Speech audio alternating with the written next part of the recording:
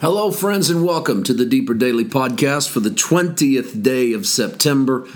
I'm Paul White. Thanks for joining me today. We're back at it here in Mark chapter 15, and we are nearing the end of the next to last chapter in the Gospel of Mark. Looking ahead just a little bit, 30 days in September, 10 more podcasts before we land on the final day of the month, meaning Essay Edition. So I am pretty sure Essay Edition is going to come somewhere in the latter portion of the 16th chapter, which is great because there's a lot to say when you get to the resurrection, the appearance of Jesus to Mary and his disciples, and then what is often called the Great Commission. There's a lot to say, and I'm very excited about this next week and a half or so of podcasts as we approach the end. Let's read today, beginning in verse 45. Well, let's reread 44 from yesterday. Then Pilate wondered if he were already dead, and summoning the centurion, he asked him whether or not he'd been dead for some time. Or Pilate marveled, as the New King James we read yesterday. And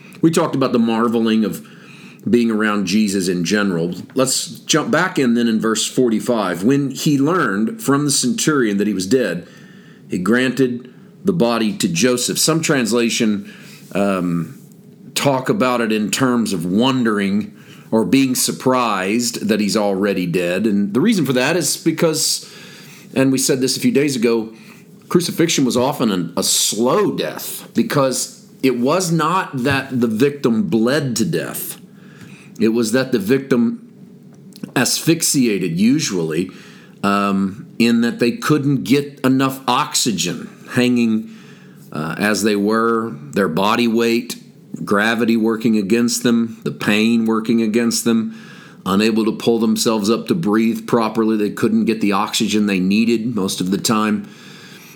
Fluid would fill the sac around the heart as it put more and more pressure on it to pump blood. And that process is not quick. And that's what made crucifixion even more agonizing. Was not only was it a humiliating death and a death for vagabonds and strangers and criminals, but it was a slow death, what we would call cruel and unusual punishment. The Romans didn't care so much for the human rights of their victims in capital crimes. So Jesus, hanging there as if he has committed a capital crime, would have been expected to have lasted quite a while on the cross. Other gospel accounts tell us that the chief priests and the leaders wanted Jesus off the cross before the Sabbath because it's Sabbath, and so they were requesting that this be finished. And so the soldiers come through to finish this off. They break the legs of the criminals to Jesus right and left, and there had been an Old Testament prophecy that said not a bone of his body would be broken, and so there's instead of breaking the legs, they stick a spear into his side, and of course blood and water flow. And I'm trying to stay with Mark. You know how we've handled this. We use Mark as our template, and we work out of it with Matthew and Luke and John and even other writings. Of course, those other writings are where we get some of those details. But I'm just trying to bring you up to speed on where Pilate is. So he's stunned when they come back to him and tell him he's already dead, because he's only been on the cross 6 hours or so, and if that. And so to have died so quickly, the reason, by the way, they'd break the legs is because once the legs were broken, the individual wouldn't have the strength to push himself up to breathe, and therefore would suffocate almost within minutes. So the breaking of the legs would have been an act of mercy, a mercy killing. When I get to Jesus, he's already gone, and so, of course, the spear that goes through his side is reminiscent of the bride pulled from Adam's side in the Garden of Eden, and here's a new Adam with a new garden, and now a new bride pulled from his side, washed in the blood, cleansed with the water. And that is the Lamb's bride, the church, at least in type. I know we don't actually exist out of the side of Jesus, but in much the way that Eve was the fulfillment of Adam, the church is the fulfillment of what Jesus has done for us on the cross. Which, of course, brings us to our text today about Joseph.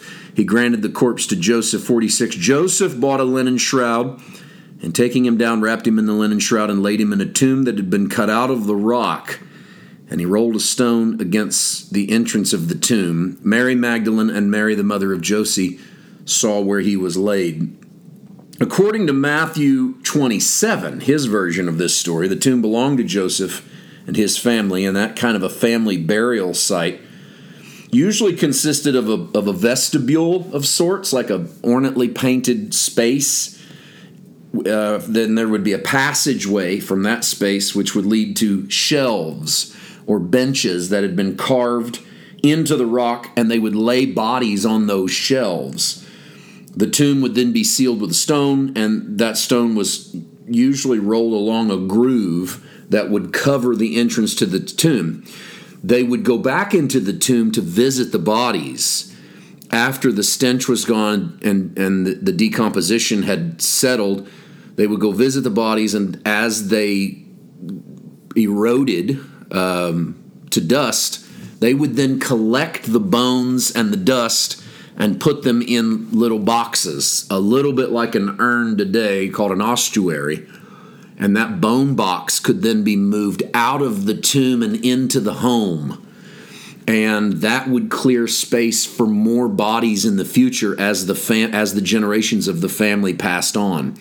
So you were literally buried in the tomb of your fathers, not in a hole in the ground, but in the cave tomb of your fathers, generations of people buried there. For Joseph to claim Jesus and put him in his own family, it's an adoptive practice in a way that was to keep Jesus from being tossed into Gehenna like the common criminal. And that's no doubt where the thieves that were crucified on his left hand and his right, it's no doubt where they went, which was into Gehenna. Tomorrow we will start chapter 16, the final chapter of the Gospel of Mark. We will go slowly, pace ourselves. This is it, man. This is the culmination of the Christian experience, is going to be resurrection. It's what happens to us in Christ. It's what will happen to us in Christ, and we'll walk through it for the next few days. We'll see you tomorrow. God bless.